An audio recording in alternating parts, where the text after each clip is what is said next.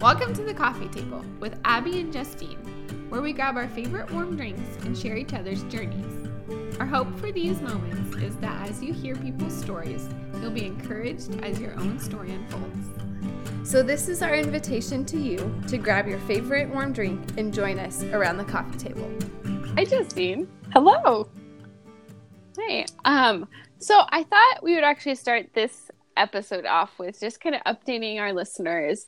So we've kind of made a transition with our podcast that I'm sure our listeners have probably caught on to. But we haven't done quite as many interviews as we used to. And there's so many reasons, but I feel like part of the reason, at least for me, is the feedback I've got most of the time is when we just chatter, people really like that. And also we have like so much that we want to talk about that we've kind of just transitioned into that. So we're not necessarily saying we're going to stick with this direction, but, people do have feedback, what they like, what they don't. Feel free to, leave a comment. Is that a thing? Yes. I don't know, I guess. Yes. Yeah. We're super professional, so sure, leave a comment. So, the other thing that we decided we really like is talking about books. So you'll notice at the end of this episode, we're going to be talking about the books that we are reading or have just finished reading. So we're pretty excited about that. And that's probably going to be a reoccurring theme no matter what we do, because we've talked about it for one episode, which we had planned on that episode only talking about it for like 15 minutes. And I think it was like one of our longest episodes with over an hour long. So, but I thought it would just be fun to start out just kind of talking about either some things that like we've just been thinking about these last, it's been a couple months since we've done a podcast, but these last month or a couple months, like topics that have been on our mind, things that we're just kind of passionate about right now, or things like we've been talking to other people about. So I don't know. Why don't you start us off with just something you've kind of been thinking about? Okay. Out of this season of Lent, and we were going to record this actually a week or two earlier, and so it was a little more applicable back then, but still I'll share because that was on my list. But I typically do Advent and Lent and do some sort of specific Bible study with those, but this year the place that I normally do a study through, they did their Lent differently. They didn't do the 40-day one, they just did the 2-week one. So I didn't do that.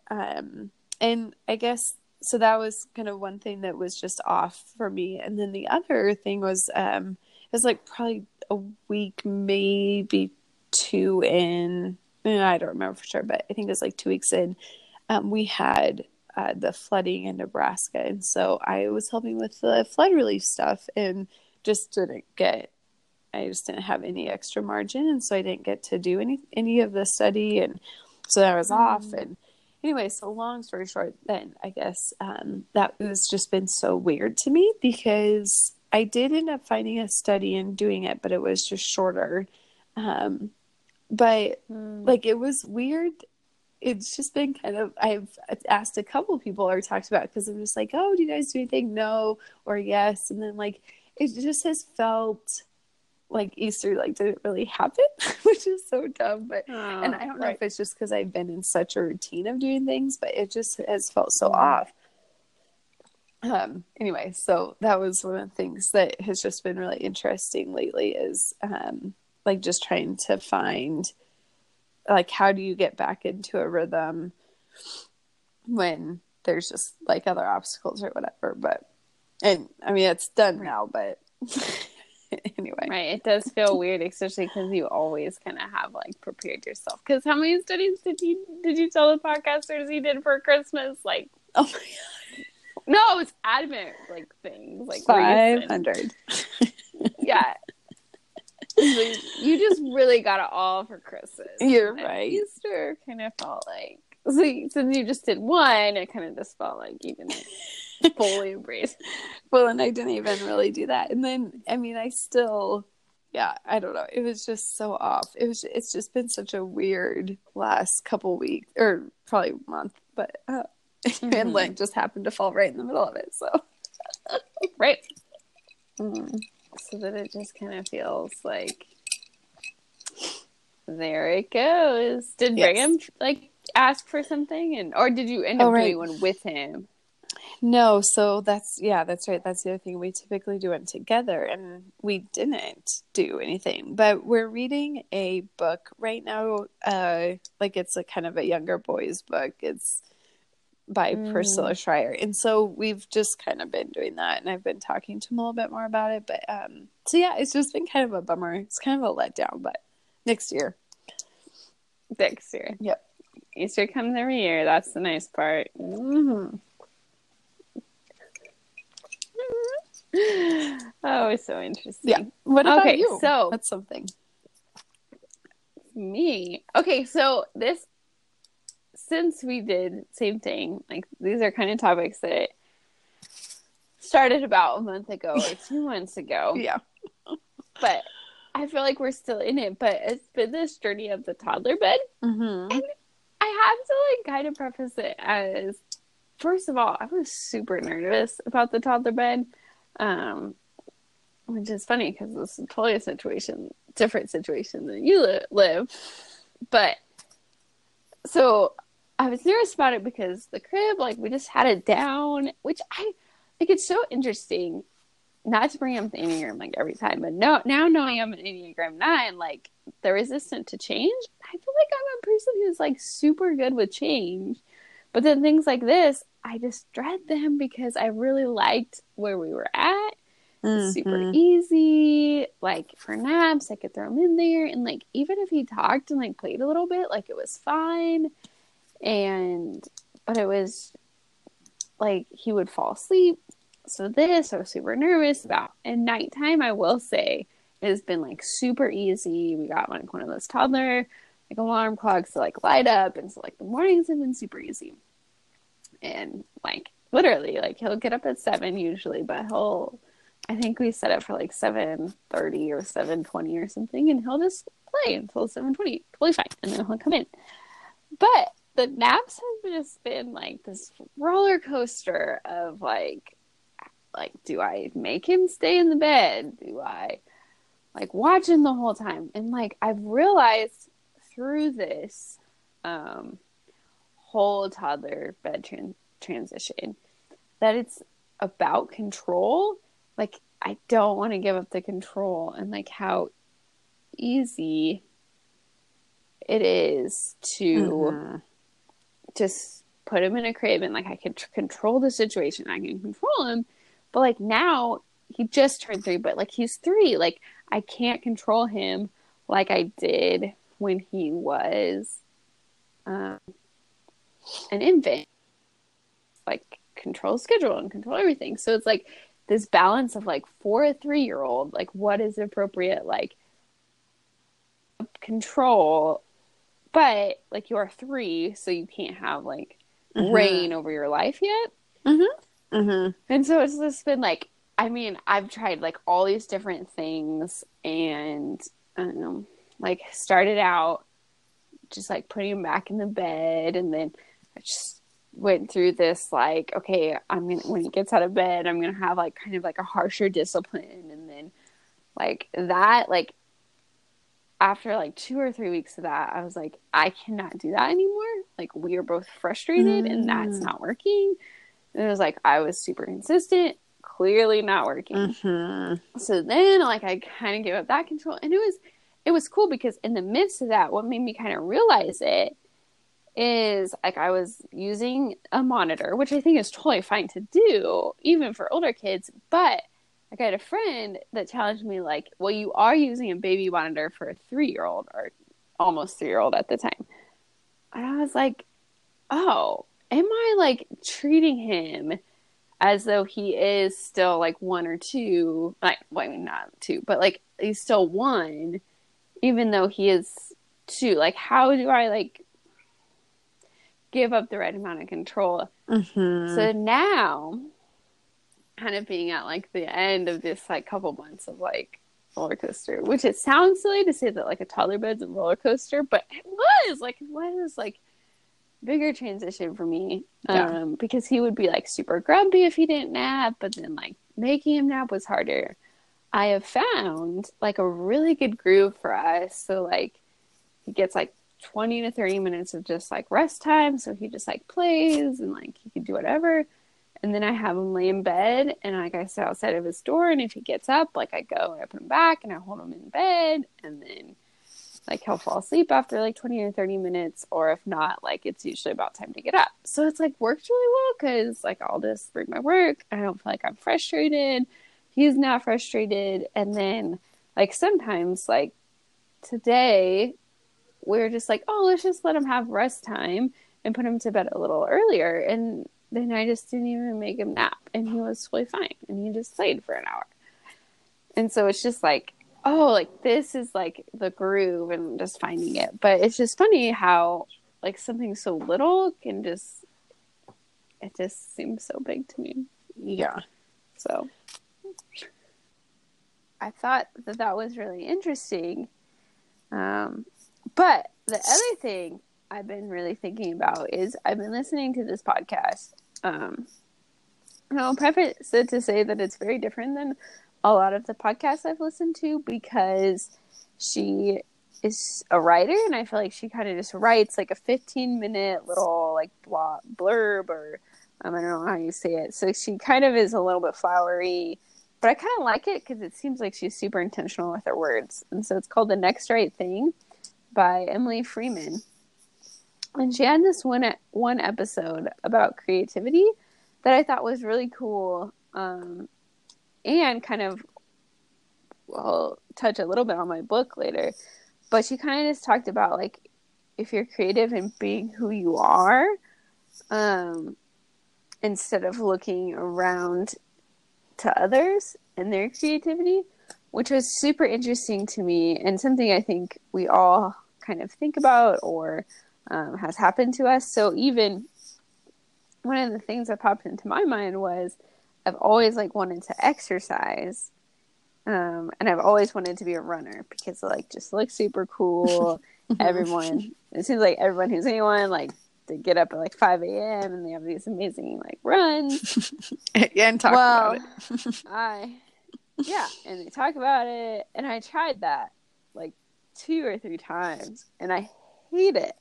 I hate like every second of it. It's just like even when I see people running, I'm like, man, that's just like so miserable. Yeah.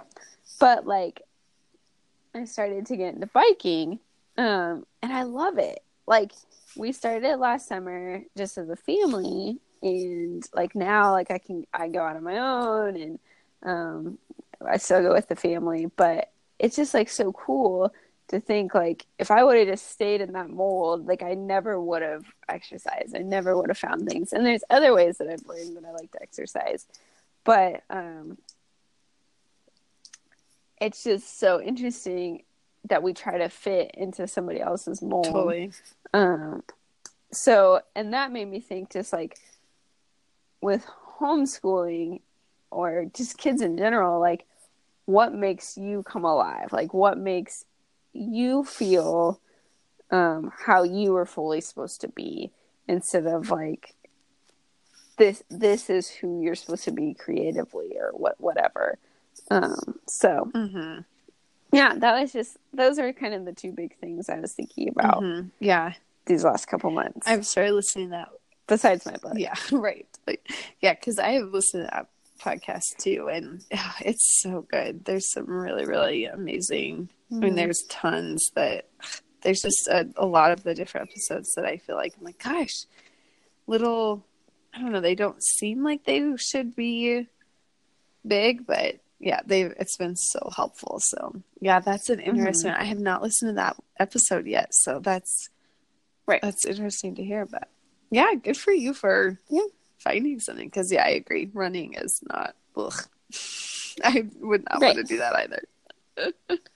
No, it's just terrible. I mean, some people love it, and that's great for them. But just really, it's just really not for me. And it, so much more long term and helpful to find biking instead, which is perfect. Sweet. Okay, good.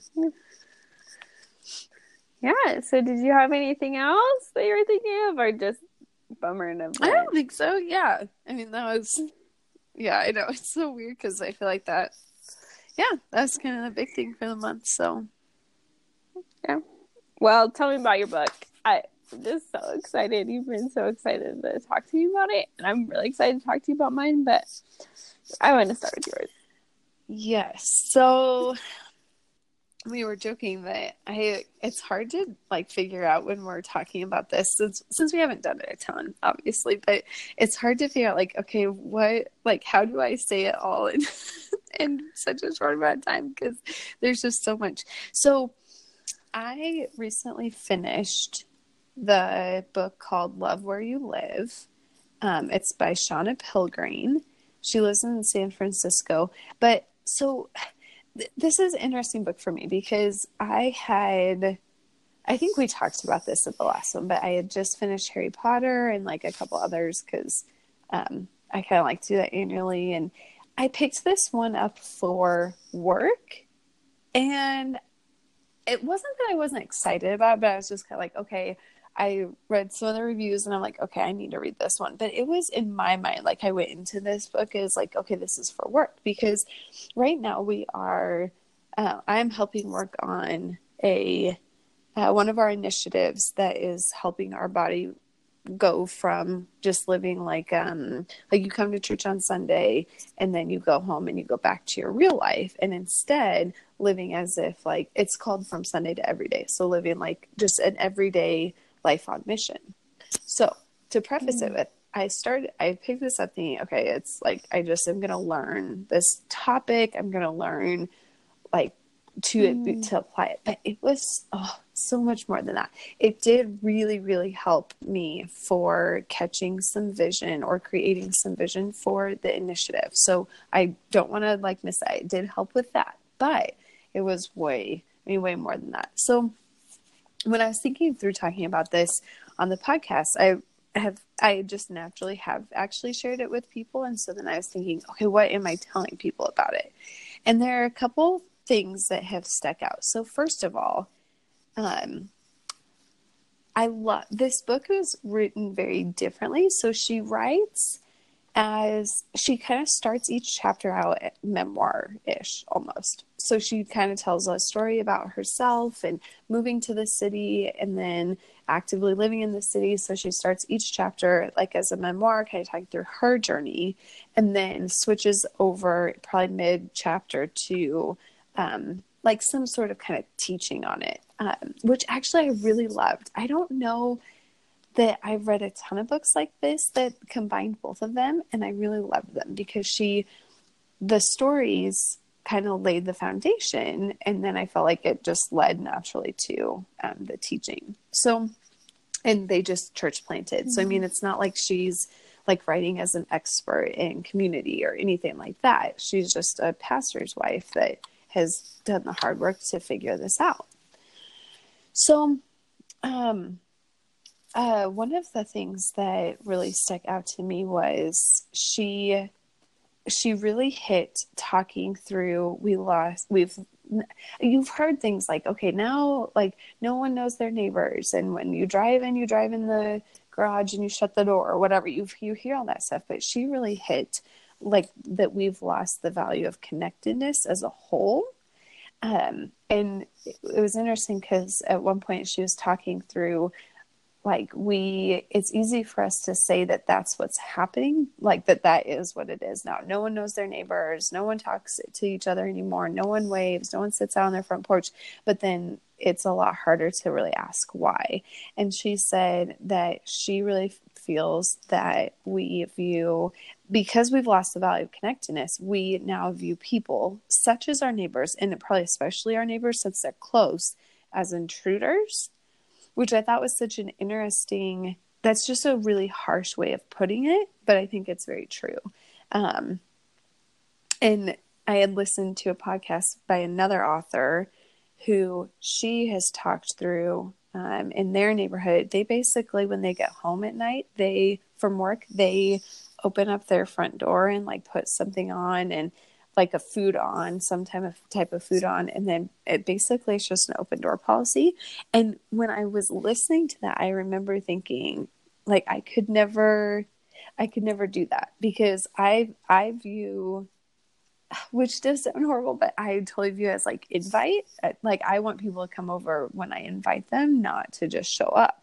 And so when I was reading this and she was talking about we've lost the value of connectedness, and then asking the hard question of why, I was like, gosh, that's so true. Like, I totally view people who would just pop in, which would be probably the best time and place to connect. I totally would view that as intruding. And so I thought that was an interesting one. It doesn't seem like rocket science, but I had never, I guess it was just the way and time I read it, but I was like, oh man, that's so true. So then the other thing that really struck me is when they moved to San Francisco, she said she was kind of talking through starting with our view of people. So like, are we viewing people as self-absorbed, or are we viewing people like looking for Jesus or looking to bring Jesus to them, or whatever it might be? But I thought it was really interesting because as she was prepping that, she was sharing a story about how when she found out, so they're Midwestern and moved to San Francisco. And so when she found out she was going to be moving, she pulled up and into her neighborhood, and I don't remember exactly how she worded it, but she basically said, I pulled up with my backpack full of my Christian things, and I was planning on just unpacking it for them. Like, she came defensive. She was planning on like, I'm going to have an answer for everything. And then she said that what she realized once she like got there and started to walk around and meet her neighbors was that instead they had so much to teach her. And instead of like having a backpack full of Christian things to unpack, she really just needed to put it away and let them like teach her basically about Christ. So kind of going back to that whole living, not self-absorbed, not like this is what I have to bring, but instead just taking it in and finding out how Jesus can show up in them too. So she says like living sent versus superior. And I thought that was also a good thing. Or a good way to think about it. Like, how often do we show up at places kind of ready for answers versus just like being ready with open arms and whatever might happen and being willing to do anything. So I thought that was kind of interesting. Yeah.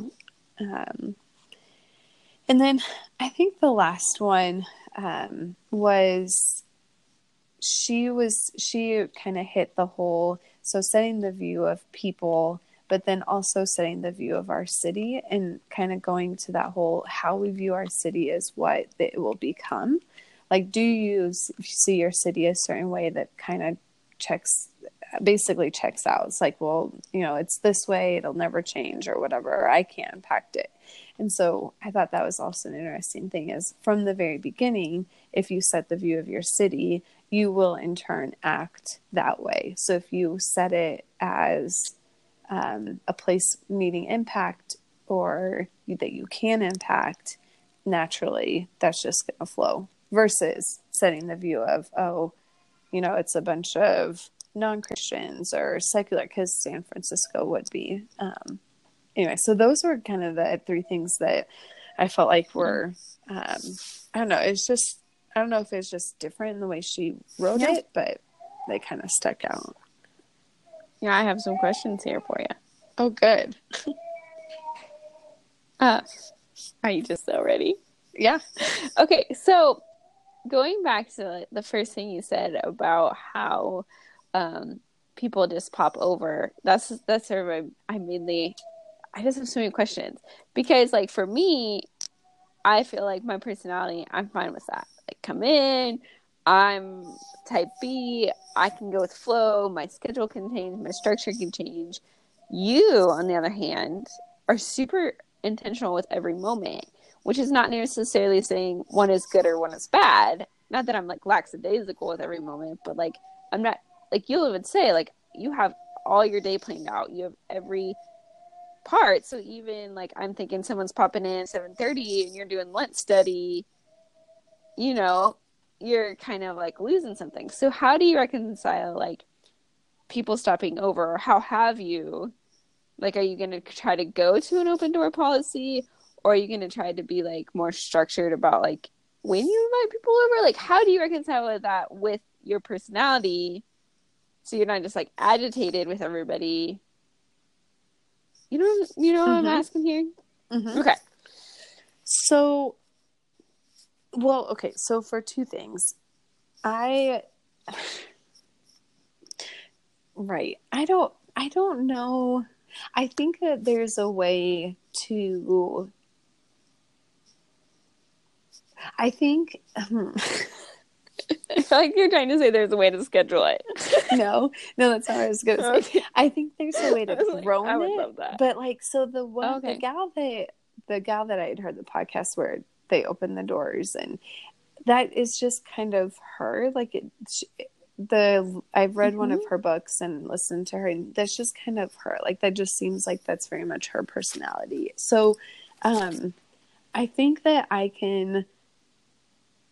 So here, I'll tell you how it's applied, but it's going to sound like it's fallen short, because it's not going to sound like a big deal to you at all, but it's like a big deal for me. So I think that when I have read this book, and then there was another book I read kind of about like just how we interact with neighbors and whatnot. And these, I'm not talking about my direct neighbors. That's a little bit different for us right now. But I have definitely made a conscious effort to say yes at last minute more often, and it's worked really well.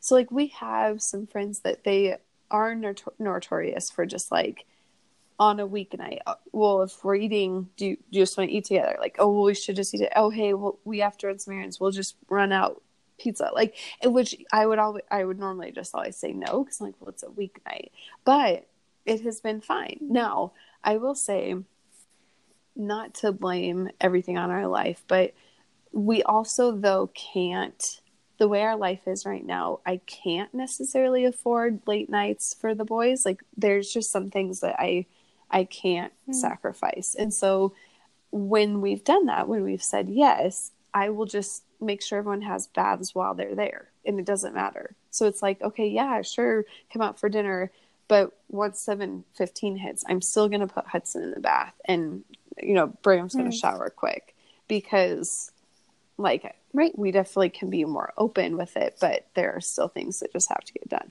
So, which sounds so dumb compared to like just having an open door policy. But, so yeah, it's been interesting to think more thoroughly through what does it look like to let go of some of those things. And it is a sacrifice. I think the other hard part for me is I am just an introvert. And so it's really hard to have more people time after a full day of people time. So that's part of it too. I think I just have to be careful about like who is life-giving and who's not. And I probably am not going to say yes to people who are not life-giving, because then I can't function, and I'm drained, and that's not going to help anyone. So yeah, so that is, I don't know if that answered your question, but that's something I've chosen to do consciously, where I was like, okay, like, what could I do?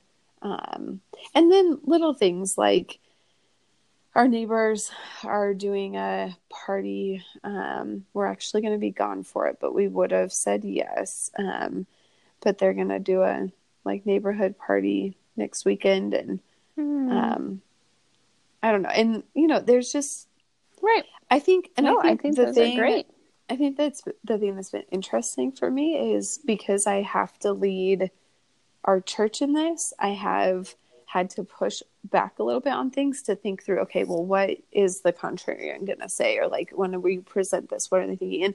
And it's really good, because as I've been challenged, it's also brought up, I think, legitimate questions. So like, for example, this neighborhood party, like, our neighbors just drink too much and have multiple times like displayed that. And just over like reacted in front of the boys and things I don't like. And so then it does bring up that question of, okay, if we are going to do this, if we're going to not be the one family that doesn't show up to the neighborhood block party, like what are we going to do? Because they they just drink way too much and drive and whatever. And so, so it's just been interesting to be pushed in this area. So but you know what, I'm a long ways from, I don't know. It's going to take a while, but. Yeah. And I think that's good to share that you're not quite there yet. Because like, when we do read books like that, and I think that's why I asked the question, because like when I read a book like that, it seems like that would be an easier step for me. Mm-hmm. And other things would be harder. I'm not saying like good or bad, but like connectedness was like one of my like top 5 strengths in StrengthsFinder. And not that I have like an open door policy where people are walking in and out all the time. Mm-hmm. I'm not like quite there yet, but and I don't always want to be. There's sometimes where people have asked me to do things, I'm like, no. And I'm like, oh, I probably could have said yes to that. So I have growth in it. But it just was so interesting to me because I was like, I'm an extrovert, you're an introvert. Like, how do you wire that? And how much is like, oh, this is like a healthy growth area. And what you were saying, like, this is not healthy for me. Like, I can live this command out differently. And like you said, it could look different to, oh, I just say yes when I used to say no. Mm-hmm. Like that's a pretty big deal. And it might not be open doors if like people are just walking in and out, but that kind of is open door. Like they're asking and you're just saying yes. Like you're just like, okay, mm-hmm. I'm going to do this. I'm going to make people feel welcome in my space. And so, mm-hmm. Yeah, I think mm-hmm. that's really good. Okay, so there's the last question I'm going to ask you, and mostly this is just out of curiosity, is you said to have a proper view of your city, and so I'm gonna say 3 words. If you had to say in 3 words how you would describe Carneyland, like your city. I know it's pretty big put on the spot, but I went there. Because I'm just so curious. Yeah, and I think probably the reason why that made the list was because that's something that I really struggle with. And so I have had to think a lot about what vision do I want to cast of our city. We don't launch until September, thank goodness. So I've got a little time. But I should clarify that. Like this isn't coming like next week and I'm not prepared. But so I think so I wrote that one out because I think that our city is tough for me. So I would say like 3 words. Like tough for you to describe? No, it's tough for me to feel like positive. But I shouldn't say that. I love Kearney because I grew up in Kearney. So I love Kearney. I'm invested in Kearney. But I have a pretty negative view of like how we do things. And so... But wait, whoa. Okay, I feel like we should preface that as like you never give ratings to things like above a 3. So like, or wait, is it above a 4? Like a 3? That's true. I don't even remember. That's true. Yes, that's true. Right, that's true. So by nature, but no, I think so. I would say I feel like we're really, really pompous and stuck up. Sorry, I know that's technically 3 words, but we're gonna call that 1 word. Yeah, no, and you can do like 3 things. Okay, like good. 3. So I think that I feel like we're really self-centered. Okay. And I feel like we are the opposite of welcoming. Like just super shut down. Absolutely not gonna let anyone in their mess come in.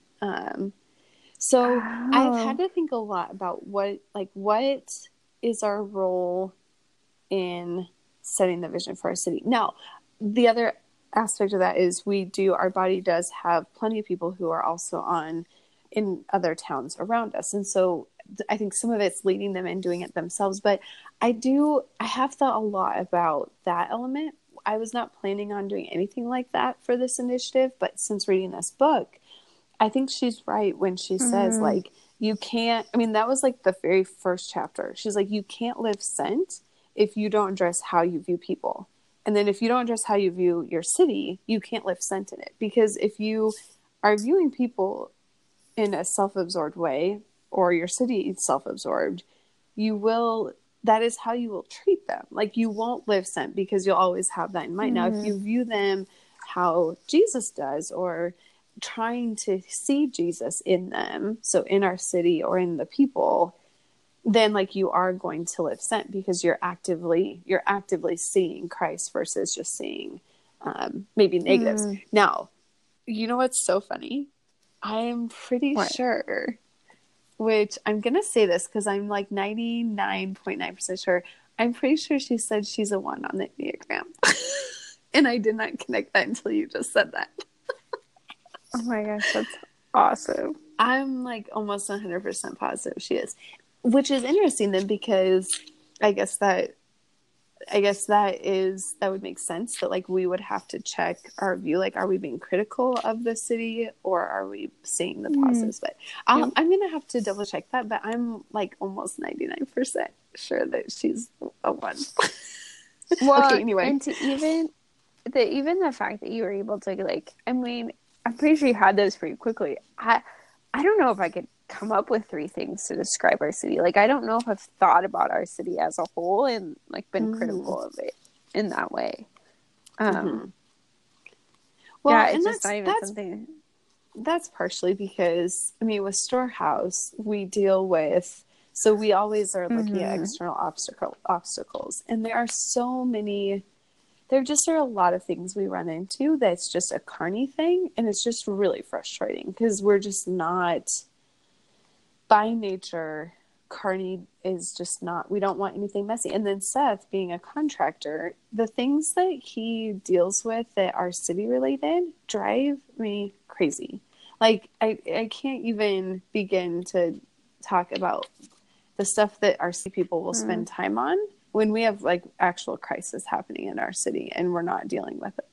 Like, it just, like that kind of stuff just, but we just see that. And so then when you see it, you're going, okay, I'm getting a picture of our city based on the what people call in, the things that like our police officers will respond to, the things that our city workers will do. And you're like, guys, there's like actual problems here. And like, we just will not address them well. We'd rather worry about grass clippings and mowed lawns. Right. We were in Kansas last weekend, and literally we're driving through. It's a town up comparable to Kearney, maybe a tiny bit smaller, maybe 10,000 smaller. And we were driving through a neighborhood, and Seth was like, "Oh my gosh, look at that yard. Kearney would never let that happen." And Abby, it literally was a yard that it was just weeds. They weren't tall, but it was completely weeded. And I was like, oh my gosh, you're right. Kearney would never let that person have weeds in their lawn like that. Well, here's the deal. What you need to do is you need to come south of the tracks. Right. Totally. It's allowed here. Exactly. Yes. Literally, there's people do. Yeah. That again is exactly the point. Like, it's so yeah. Anyway, so yeah, I don't know. That's so interesting. Oh, that'll be a good read. I hope I can. I mean, I'm sure I'll read it sometime. But yeah, it's really good, and it does. Yeah, it sounds like it hits a lot about like just. It's way more than it was more for work, but it's way more than that. It's like about like just your family, and like she really struggled with. They let their kids do baseball, and her husband was a pastor, and so she talked through several times the struggle of her husband was in the church preaching and she was on the baseball field, and her husband was like, kind of got fed up and finally was like, why don't you just let someone take the kids and come to church? And she's like, well, no. And he's like, well, why not? And then finally she's realized that technically she was putting too much emphasis on Sunday morning church when she's like, I was the light at that baseball field and I was wasting it. I was so focused on, like, I'm not sitting in a church on a Sunday morning, and yet, like, God had purposefully, intentionally put me there, and I was wasting it. because I was so worried about the stupid church building. Sorry, just dropped my book. Anyway. So I mean, there's just so much that makes you think through. Am I living on mission self-absorbed, or am I living on mission trying to see what does God have for me here? Interesting. So anyway, yeah. Okay, Yeah. so tell me about yours, because I love that you said that like my book would be easy for you, because I'm really excited to talk about yours, because I thought that I kind of was thinking the same thing for me. So I'm curious to hear. And whoa, let's back up. I'm not saying your book would be easy. I'm saying that one little aspect of your book. There's a lot of things about your book that would be challenging. And honestly, I don't feel like our neighbors, I want to clarify, I'm not making myself seem good. Our neighbors don't feel like they have an open door policy where they just walk in. So we're not there yet. We have growth.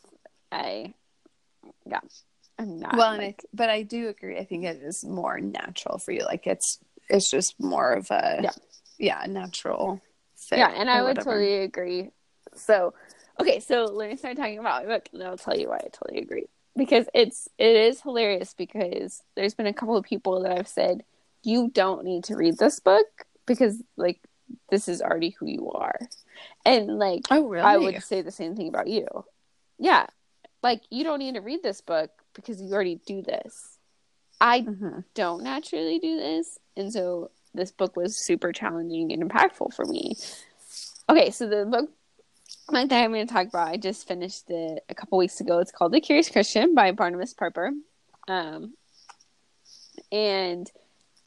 we actually got it because he has this podcast with two other guys called The Table of Malcontents, and they talk about books, interestingly enough. So on the podcast, Jordan commented and won this book, like Curious Christian. So we got it like, I don't know, a few months ago. And I was like, oh, that'll be interesting. I'll read it, but it wasn't on my book list. So, but my books were falling short this year. I just like my nonfiction books. And you were totally right, though, with what you had said last time about your book that was talking about reading, where like sometimes books just hit you at the right time. And I think that's what this book did for me, and just currently where I'm at. So what happened is I was at church, and our pastor was talking about the woman at the well, and on the screen it had the verses, and it talked about how this woman, she basically believed in Jesus, and she went back to her town, and she just told everybody about him. And then Jesus came through the town, and because they had heard of him, they asked him if he wanted to stay, and then many people in the town believed. And I was like, man, I feel like that's my job. Like, I feel like I entered Jesus, and now my job is to make other people curious about Jesus. And so the word curious popped into my head, and I was like, oh, I have a book called The Curious Christian. And so then I picked it up that day, and I think I read it in like 2 weeks. So, I haven't like totally collected my thoughts on like what to say about it, but basically, so like basic overview, it's this book where he talks through curiosity and like what curiosity is, different forms of curiosity, like things we can be curious about, and one thing that I love that he says is when he defines, one of his short ways of defining it is that curiosity is the pursuit of truth. And so when we're curious about, like one of his big premises is like when we're just curious about the world, curious about things, we're in pursuit of the truth about those things, which will essentially like lead us to Christ, and give us a picture of who God is. And I was like, oh, that's so interesting. I feel like I lack curiosity in that way. I tend to be more apathetic towards things. I'm like, oh yeah, that's fine. I don't need to know more. But even as I have like kind of been thinking about curiosity, what I start to think like, what could I ask here to just like deepen my understanding of something, or what could I look up, or what am I curious about that I'm repressing? Because he talks about how a lot of times as we get older, we start to lose our curiosity. And so I started to just like start asking things or let my mind kind of wander on a topic or something. And it's interesting because it's led me to like super random things, but it's like, oh, like I'm so curious about the world now. Like just, I mean, like super random, like we were talking about the Netherlands somehow. And then I was like, I found out that like Netherlands have like super low crime rate, that they've had to like import prisoners from other countries because their prisons are so empty. And like drugs are illegal there, so it's not even like it's because they don't. It's just so interesting. So like just random things like that, and I'm like, how can this add to my knowledge of? And he talks about adding to basically your relatability to people, but then using that to point people to God and help them to be curious about God. So this is some of the things he says about like, okay, if you know a lot about a lot of things, does it show us more of God and draw us closer to him? Does it connect us with other people and their cultures and their needs? Which is so interesting because I feel like in the past, I would have viewed like knowing these random things as pointless, as like information that you don't really need. I'm not a natural learner, so it's like, yeah, not like super interested in that. Does it help us understand and serve our world better? Does anything we have learned help us create better goods that reflect God's creativity in us? Are we able to teach truth more effectively to more people? Are we able to delineate truth from lies better based on what we know? So I just thought that was so interesting. And then one of the things that was also super inspiring, just besides like, okay, God has given us this world to explore, to be curious about, people to be curious about, him to be curious about, is how do I create this in my kids? And even thinking through homeschooling. And one really interesting thing is that Barnabas Piper is a pastor's kid of a pretty famous pastor called John Piper, which most of you probably know. But he talks in the book about how his dad and mom didn't have like super hard and fast rules about like what they could not and couldn't watch, which was super mind-boggling to me because of all the people I'd think would be super legalistic, like no R-rated movies, none of this.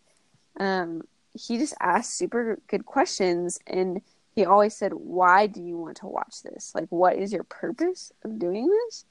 And that would lead them to, you know, like, I'm sure sometimes like, oh, everybody's just doing it or whatever. And so then they could discuss that, where sometimes he said he wanted to see Saving Private Ryan, and he knew his dad was going to ask because it's an R-rated movie with a ton of violence. So his dad was going to ask all these questions. And so he came ready with like why he thought this movie would be valuable. And Barnabas just talks about how it was a super impactful movie for him. And his dad let him see it because he knew why it would benefit him. So like basically his dad, and I'm sure his mom too, like just inspired this curiosity of like what you're watching. Why is it worth consuming? And so like even in a realm where they could have just been like hard and fast, they asked really good questions, which would not be my natural thing. My natural thing would be like, no, that is not what you need to be doing. You do not do that. Like, don't watch that. And like he even talked through, like he read Goosebumps, which like I thought was super scary when I was a kid. And then his dad and his mom like just started asking some questions about it, and he realized he should stop. And then upon stopping, he realized that book was like not good for him. So like he kind of did that on his own. Mm-hmm. And I'm like, that's just so crazy to me. But like even beyond that, like how do we inspire curiosity in our kids and not quelch it? Because I could see myself so easily quelching it, such as like when I read a book with Liam, he wants to like, what's this in the picture? What's this? And I'm like, no, I read a story from front to back. Like your job is to listen, but he's curious about what's going on the page. He's not as curious about a linear story. But as adults, we've like, no, this is the structure. This is how it goes. And not that like you can't ever have structure in the way you read a story, but I'm just like letting them explore. Yeah. So the last thing I'll say about it, kind of like what I said about exploring new worlds, is it's kind of challenged me like to kind of like see outside of my norm a little bit. So Jordan and I are reading Friday Night Lights, which is like a football book, which is totally different, but it's introducing me to the culture of football a little bit more than I've ever understood it. I don't know if I'll be able to finish it because it's a little dry, but I'm gonna try to keep my curiosity about it, not let it be dampened. So, yes, but like I said, if you're a naturally curious person already, which I think you are,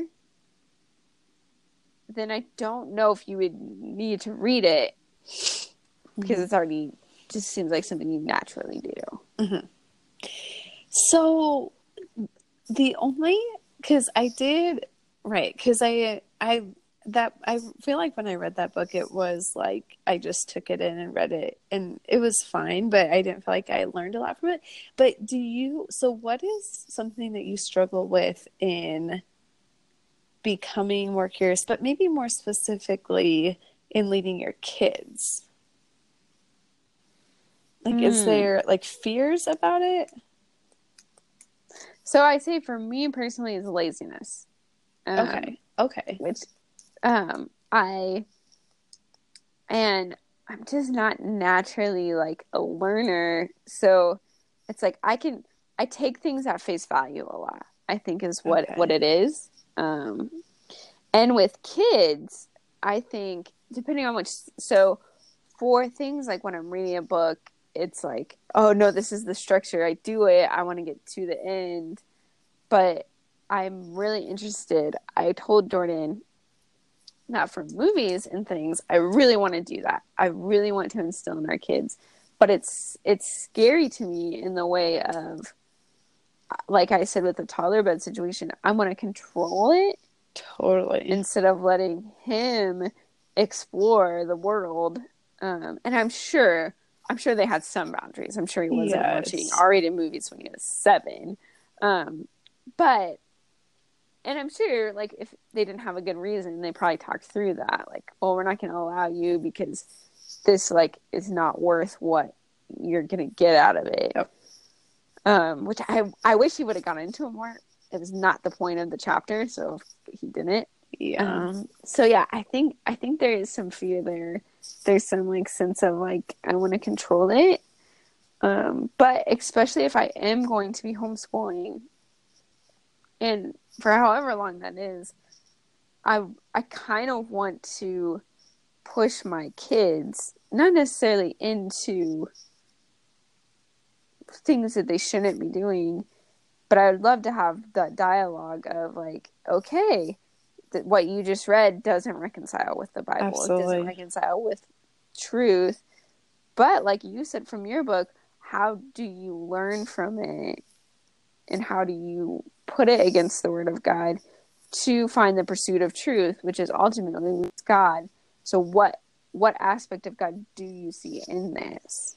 Right. And that's what I guess I struggle with a little bit, because I do feel like by nature I can take secular stuff and learn from it, and I feel I have a really strong sense of right and wrong. So I'm never afraid of like when I read something, I might, take that in or whatever. But when I was reading that book, I do remember thinking through, I'm probably more afraid of creating curious Christian kids because I don't know that they'll have as strong of a right and wrong view or whatever. So I don't know. It's just I don't know. It's just interesting. It is. Yeah. It's hard to.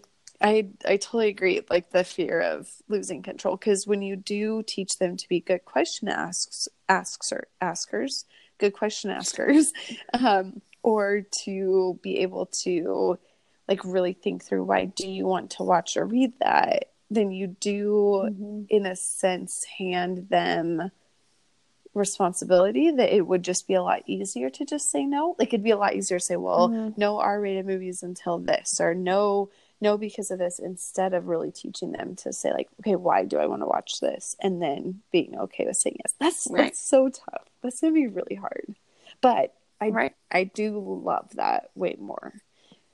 I don't know. I'm glad you read it, because that's so curious to hear from your perspective. There you go. Yeah, so I curious. didn't mean it. What a pun. I love it. Yeah. Interesting. So do you feel like of that, where I had said okay, I felt like there was kind of the one or two things that I started doing, have you found yourself, besides I definitely the Netherlands thing or whatnot, have you found yourself doing things different with people? Yes. Okay, so what would be one thing? So I have found myself and I have not done this perfectly, because I realized that yesterday at our Easter, I just did not do a very good job. I just don't do good with big crowds, which is so interesting to me. I don't know what it is. But I've found I try not to let myself sit in an awkward silence, or I've tried to ask better questions of people of okay, you said that about this, what can I ask you about your world? What can I learn from you? Which I've never had that stance of what can I learn from people? Which is funny that we kind of got the same thing from our books. But I've definitely even with Jordan, I'm okay, I'll just try to think what's a question I could ask him? What are 3 things you're passionate about right now? So I've just tried to be a little bit more curious about people. What are you thinking about? What are you doing? So sweet. And the other thing I've done too is if I'm thinking about something, I bring that up, which normally I would think to myself, people don't care. They're not interested. But I'm what about if they are curious about this theological topic I'm debating over in my mind, or this random other thing, or I literally would think no one really cares, right? Because I usually probably wouldn't care. Not that I wouldn't care about other people, but right. Yeah, no, I get it. But now I feel like I'm way more interested, and I am curious. So, and I'm growing in it too. So, yeah. Oh, books. So I love it. I think it's a ton of fun to just talk about them and then hear. And it has helped, because as the reader that just picks up the next book after I put one down, it was actually really helpful for me knowing we were going to record this, because it has made me think about it a little bit longer, but it's also made me kind of narrow down what were the couple of things that I keep thinking about or talking about. So it was, I love it. I agree. It's been good. So I'm excited to keep doing it. I felt the same way about mine. I was oh, I wonder if I would have not been doing, because even halfway through, I was like, okay, this is the book I'm going to talk about for the podcast. So then I kind of like started marking some things down. I'm like, okay, this is something I want to talk about. So, yeah. I thought it was really good. Oh, sweet. Okay, so next time now we have to figure out books for the next one. Yes, I'm excited. So, all right. Well, thanks, Justine. Yeah.